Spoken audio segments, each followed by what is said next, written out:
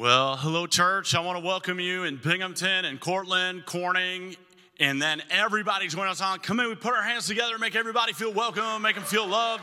So good to have you here. Well, my name is Will. I'm the lead pastor here, and I want you to know that I love you. I care about you. I have been praying for you. We are in a series right now entitled, What is a Christian? What is a Christian? It's one of the top most searched spiritual questions on Google. People are asking, what in the world is a Christian? And as I read down through the list of all of the questions that people are asking on Google, I thought, wow, that's a great question, because I bet you there's a lot of Christians that would have a bunch of weird answers to the question, what is a Christian? So I would like for us to go to the Word of God and discover what a Christian actually is. So last week we talked about this idea that a Christian, Jesus said, is someone who is born again.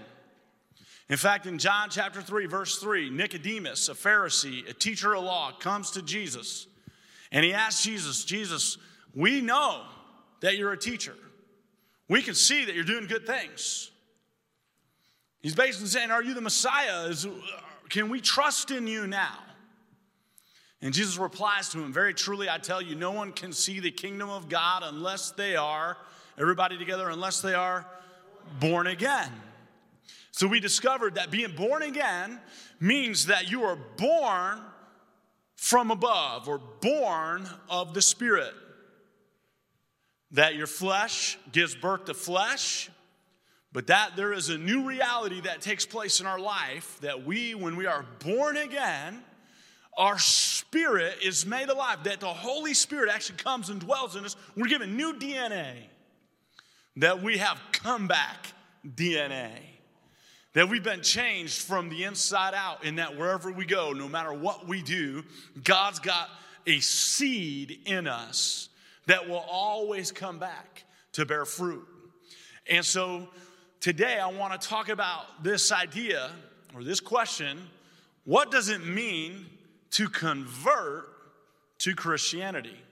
What does it mean to convert? So if you've got your notes, in fact, you can take the brochure and you can turn that over, and on the back side of that you can write this down, because that's the question that we're digging into, is this word. You've probably heard somebody talk about converting to Christianity. That we go around and we make converts. What does that actually mean? So I'm going to start with a couple of things of what it doesn't mean. What it doesn't mean to convert to Christianity. Well, first of all, it doesn't mean that you have to vote for any particular political party. Can I get a good amen? Now, there's a bunch of people that are upset right now. There's some people that are like, hold on a minute. It can't be possible that if you're a Christian, you vote differently than me. And I'll tell you, it doesn't matter. Jesus never said how to vote. I may have opinions about that. You may have opinions about that.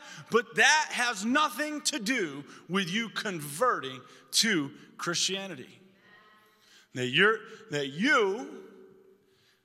There's no conditional element to that. In fact, there's a lot of people that would love to use you to gain power politically.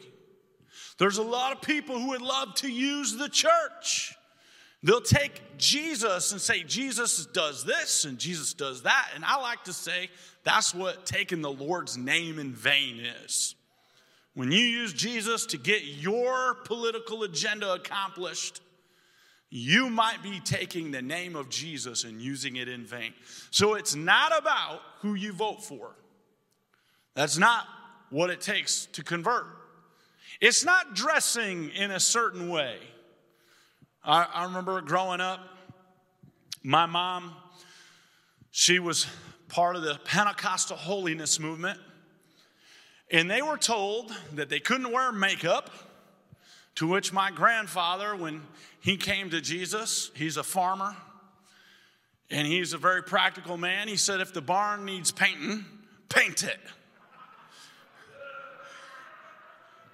And girls were told they had to wear dresses. And there was a time when you had to wear a church hat to come to church. You had to wear that long dress. And then when I was probably in 4th or 5th grade, there was a time where if your hair was growing long behind your head and it touched the collar of your shirt, you were a hippie.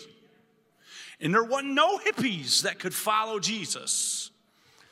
And so you might better have to get a haircut to follow Jesus. That's not what it is to convert to Christianity. You don't have to adopt this whole new language. I've met some Christians where I ask you, how you doing today? And they would say to me, hallelujah, brother. Praise the Lord, everything's fine, hallelujah. I was like, oh, that's wonderful. I have no idea what he just said. You have to learn a whole new way of talking, Christianese. That's not what it is to convert to Christianity. There was a period of time when I was in high school, what it felt like was that if you didn't buy a Christian t-shirt and listen to Christian songs, which I hated all of them, it was like, that's a not as good as music. I'd rather listen to that other music that was better. And somebody just kept trying to tell me, because I'm pretty sure they wanted to sell records.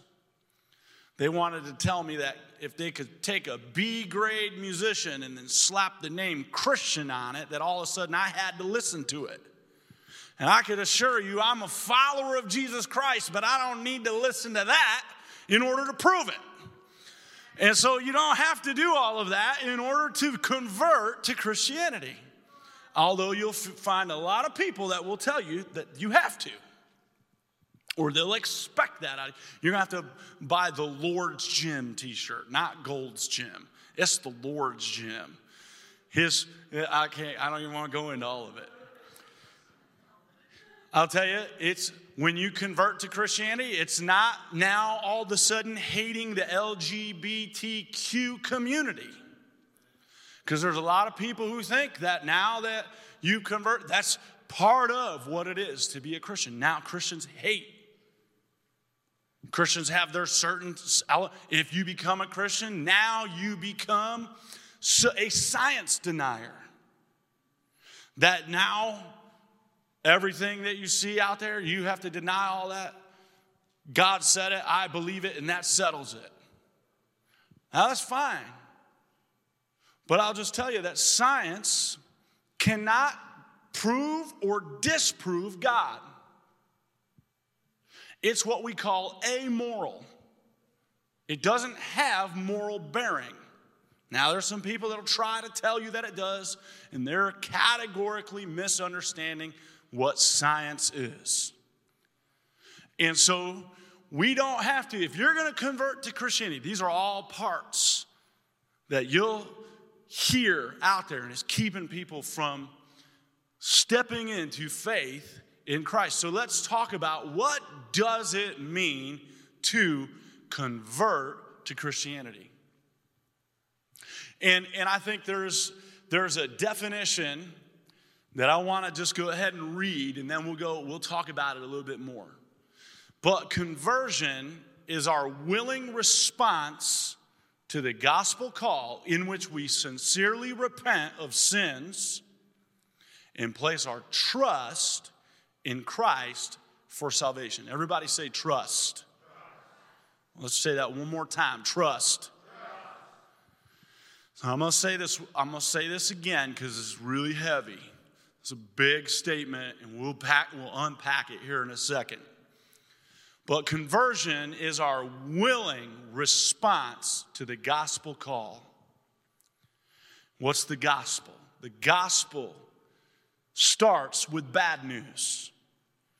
The bad news is this, that every one of us has sinned. That means that God has a created order for the world, and we disobeyed that created order. Every one of us. The Bible says that the wages of sin is death, that every one of us deserves death. It's bad news. right now, already, plenty of people offended. How dare God condemn anyone? How dare God? But when we think about it, how dare he not? Because if we didn't believe in justice, we would have to say that Hitler, in all of his heinous crimes, would go without punishment. That if we can punish anyone, we have to punish everyone. If we have a standard, if there's someone who has hurt you and done terrible things to you, and you want justice, because we are designed to cry out for justice, that if there was a God who did not bring about justice, then he would not be God by category. So by definition, God has to be a God of justice. It's built into us when we're children. What's the very first thing? You'll have a 3-year-old. If there's 2 3-year-olds and 3 cookies, what do you have to do with the 3rd cookie? You better eat it yourself, or you better break that cookie in half. Because what if I give one child 2 cookies and the other one gets 1? What are they going to say? That's not, fill it in, that's not fair. It's put into our eternal hearts justice. So the gospel starts with bad news. It starts with this concept that I have broken God's law. And because I've broken God's law, I've sinned consequentially against all of eternity. It's just a little lie. It's just a little thing. It's just in the end, it's consequential because we have broken God's law. And the Bible says that the wages of sin is death. Here's the good news of the gospel, because gospel means good news. That Jesus came. The Bible says it this way, that the wrath of God was going to be poured out against all of mankind. For all of our iniquity, for all of our sin, for everything that we've done wrong, that God's wrath is going to be poured out. We sing about it sometimes in songs that we're treading out the winepress of God's wrath. And so what's happening is that there is a judgment that's getting ready to be poured out on the earth. But this is what the Bible says. In fact, that wrath was never going to be poured out on us. It was always going to be poured out on Jesus. The Bible says that Jesus was slain from the foundations of the universe.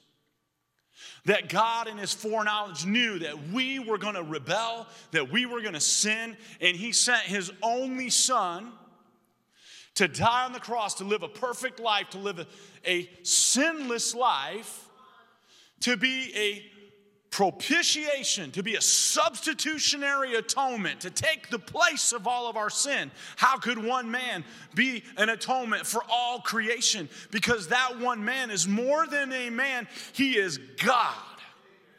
And so if our sin is eternal in nature, then the payment for that sin had to be eternal in nature. That it wasn't just because to be justice, it couldn't just be one man for one man. It had to be one man for all men, and that had to be an inequitable solution because God himself died on the cross so that every one of us could be redeemed and washed of our sin. And our sin, for those who will call on Jesus, our sin is placed on him, and it is removed from us as far as the east is from the west. And so conversion is our willing response to the gospel call. That whosoever, that anyone who hears the free offer of God's gift of salvation could receive it. And so here's what we do, in which we sincerely repent. We're going to talk about that next week. What does repentance mean? Very, very contentious teaching. What is repentance? We'll talk about that. In which we repent of our sins and then place our trust. Everyone say trust one more time. Trust in Christ for salvation. And so here's what that is. I'm going to give you some things. You write this down. Number one, knowledge is not enough.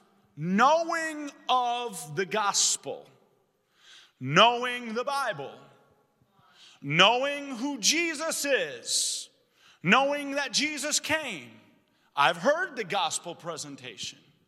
I now know it. I now see it. It's not enough. You can understand the gospel,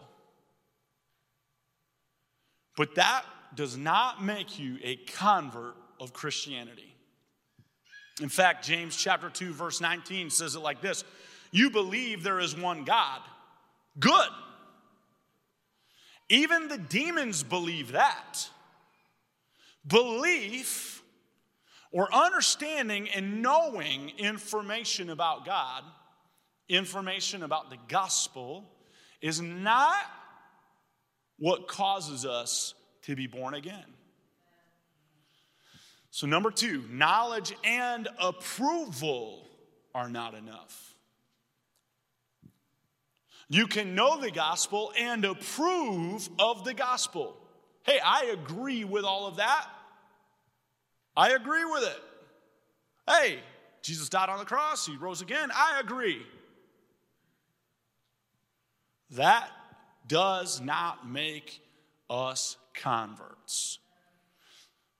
John chapter 3, verse 2, we talked about this last week. Nicodemus, when he comes to Jesus, this is what he says.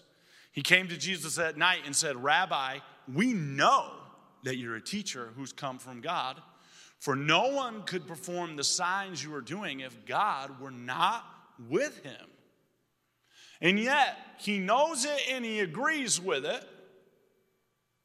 He has knowledge and agreement, yet Jesus says to him, this is what you must do. You must be born again.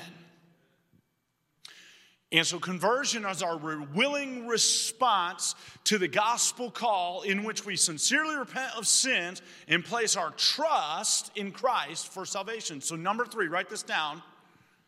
I must decide to depend on Jesus to save me personally. Now, this is a little bit different. Most people don't understand this because we hear this word. We have to have faith in Jesus. We have to depend on Jesus. So what does that actually mean? What does that actually look like? Because faith is sometimes used today to refer to an almost irrational commitment to something despite strong evidence to the contrary. It's sort of this irrational decision to believe something that is not true. Like, if your favorite football team continues to lose, somebody might tell you to have faith. They'll tell you, have faith, all you Jets fans. We're just rebuilding, have faith. And here's the difference. You know that's fleeting. That's the way. That's not a New Testament essence of the word faith. Because it's contrary to the biblical sense. Here's how you would know that you're having faith in the Jets. If I said to you, would you be willing to bet your house that the Jets will win the Super Bowl? And you looked at the evidence. You said, this is a really good team. They're going to crush everyone this year. I'm going to Vegas. And I'm putting my house up that the Jets are going to win the Super Bowl. Now that is faith.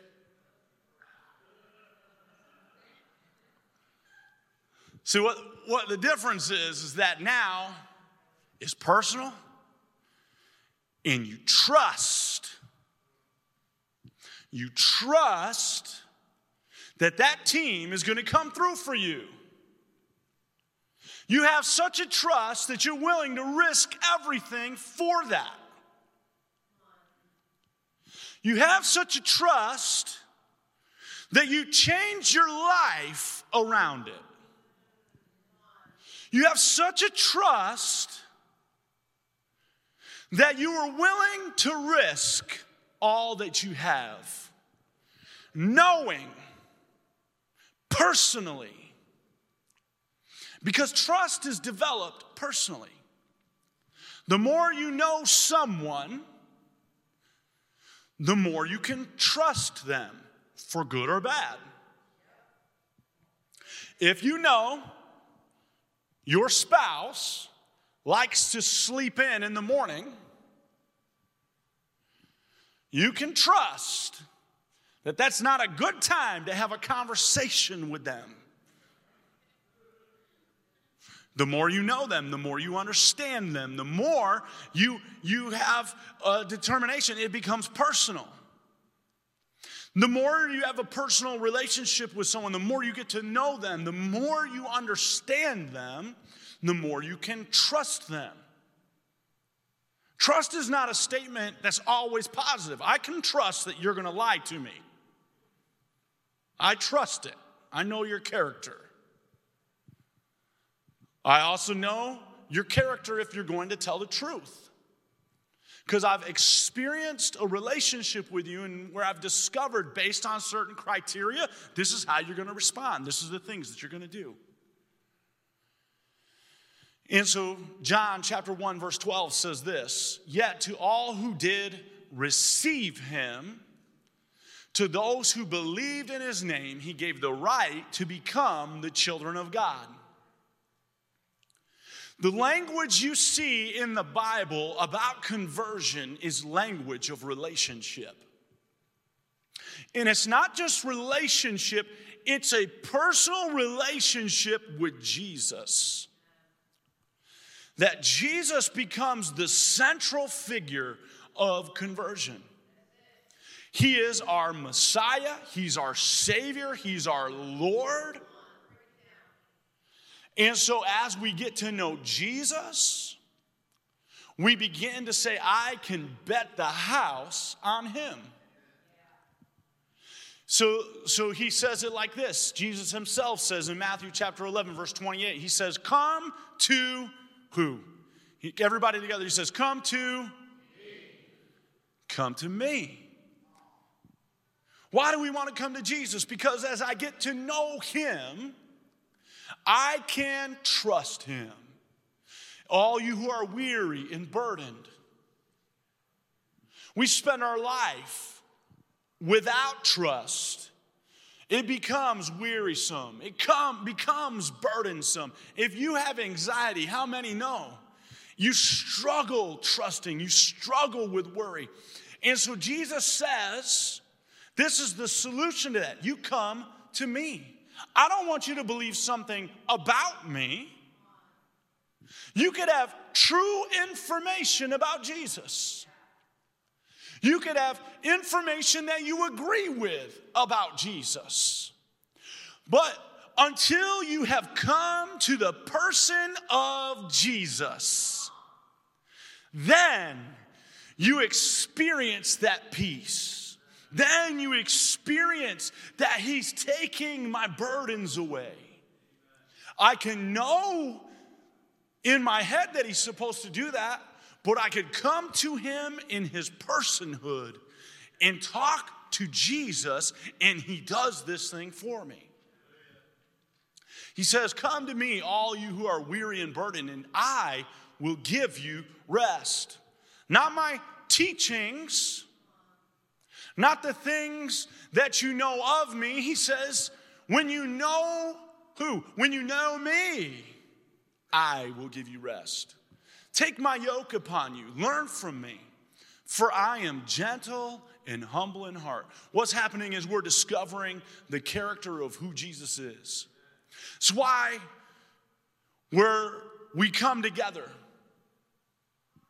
Because what happens is we develop a personal relationship with Jesus. Your trust in Jesus is developed based on your relationship with Jesus. Here's how you can trust him. Because he lives. I'm going to say that one more time. Here's how you can trust him. Because he lives. Jesus is either a liar, a lunatic, or he's Lord. You can't claim, I'm going to die and then on the third day raise myself back to life. There's no options left. He's either a lunatic. A lot of people will say, oh, Jesus was a good man. He can't be a good man if he said, on the third day, I'll rise again.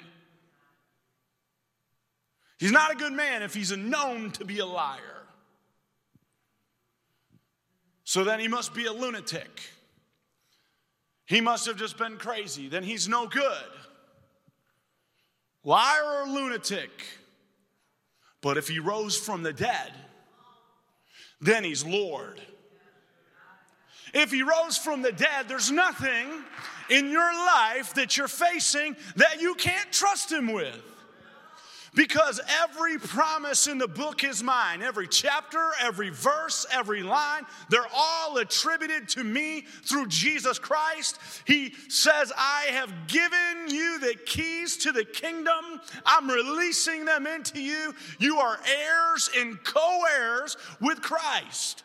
That whatever Christ has inherited, now we inherit. Why? Because we trust in him. Trust isn't just a hope beyond hope. He lives. He lives in us through the Holy Spirit. We've received the down payment, the seal of the Holy Spirit. The moment you call on Jesus, he comes and he dwells into us. And the Holy Spirit begins to reveal Jesus to us. Because we know who Jesus is, we can trust Jesus. That's why testimonies about Jesus are so powerful. Because you hear somebody saying, here's what Jesus did for me. And I begin to know more about my Jesus when I hear, oh my goodness, my Jesus healed my back. My Jesus healed somebody else. My Jesus took care of that cancer. My Jesus provided for that bill. My Jesus took care of my relationships. My Jesus lives. And so we have a trust. I'll go to the bank. I went to the bank. God called me to come to Binghamton. I was living in Springfield, Missouri. You know what I did? I sold my house at a loss. Why? Because I trust that my God has my back. That Jesus said to go. I know my Jesus' voice. My sheep know my voice. They listen to me and they follow me. Now, if I thought I heard from Jesus and I didn't do anything, you're not trusting in Jesus. You haven't done anything to evidence that your life is leveraged. Like if you're getting ready to jump out of an airplane, you won't check the parachute. Anybody gonna check the parachute? There's a few. No one. I'll tell you, there's 2 or 3 people here. I'm going to check the parachute, y'all. I'm getting ready to jump. Now, here's the thing. It's not a lack of faith to check the parachute. It would be a lack of faith once you've checked the parachute, then to not jump.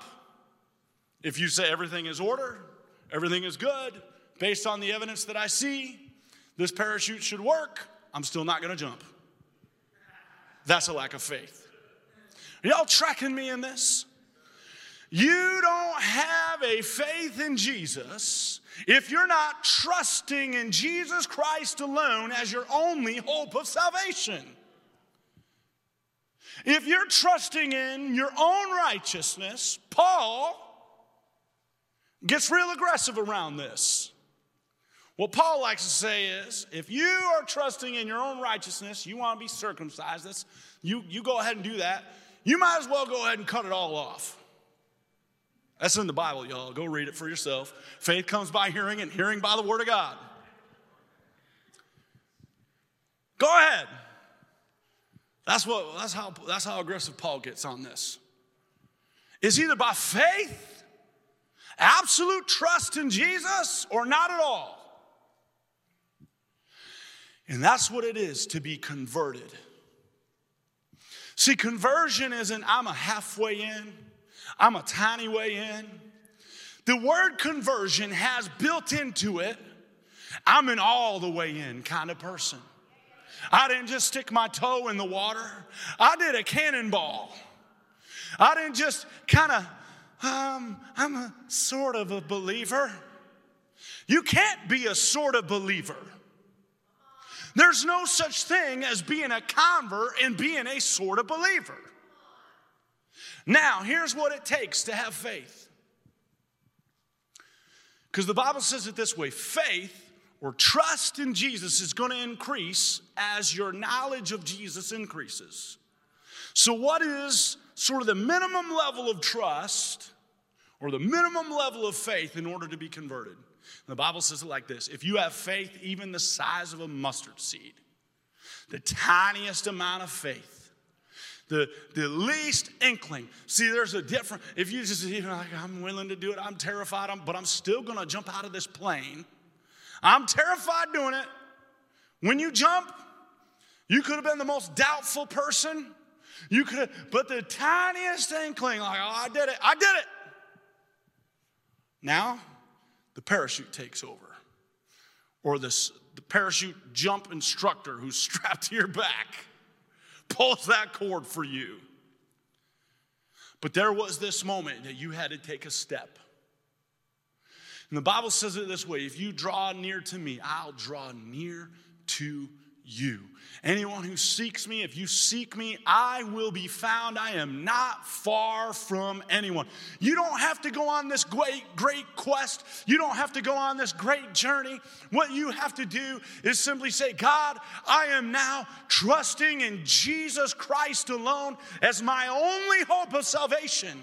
That when I get to heaven, I am betting the farm that when I approach the pearly gates, when I get to the great throne judgment, that in that moment he's going to open the book, and by my faith in Jesus Christ, not in anything that I've done, he's going to look down through the list of names and he's going to see right there is Will Hampton. My name is written down in the Lamb's Book of Life because I'm trusting that Jesus has applied his blood on the cross for me. And so I've been converted all the way. I've been redeemed all the way. It's not halfway redeemed. I'm 100% redeemed by the blood of Jesus Christ and what he did on the cross. And so I have faith in him.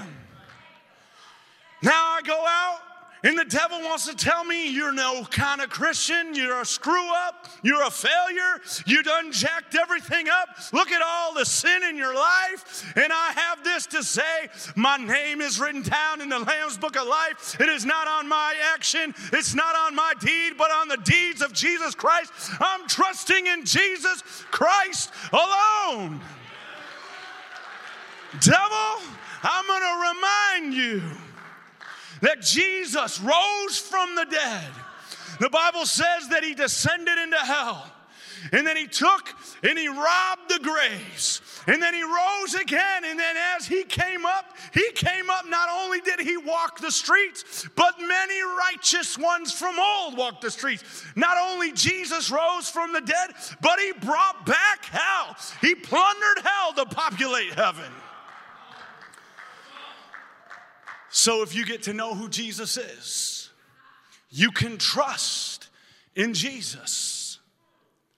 And that trust is a better word than faith, because in our contemporary version, faith is a hope beyond hope without any evidence. And we don't have a hope beyond hope without evidence. I have evidence because the Holy Spirit's been deposited in my heart. I have evidence because I've seen the reality of what he's done in my life, the miracles that he works, the lives that are changed, the people that are different.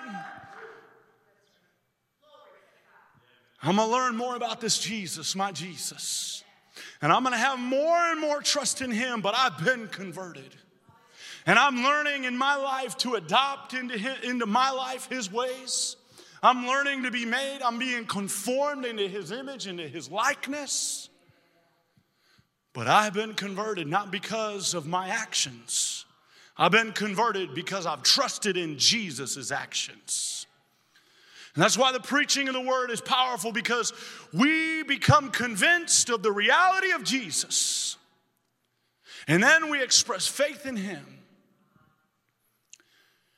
And so my question is, are you going to trust in Jesus Christ alone as your only hope of salvation? What does it mean to be a Christian? What does it mean to be converted? I can be an imperfect person. In fact, there's never been a Christian other than Jesus who wasn't imperfect. We've all been converted by trusting in him alone. I want to pray for you. Jesus, I pray now for every person. There's been a free offer of the gospel. In fact, that offer stands now for everyone listening. That you will redeem, that you will wash, that you will change every one of us. We confess our sins. You're faithful and just. You forgive us of all of our sins. You cleanse all of our unrighteousness. God, I pray that everyone who hears that would put their trust in you. In Jesus' name. Everybody together said, amen.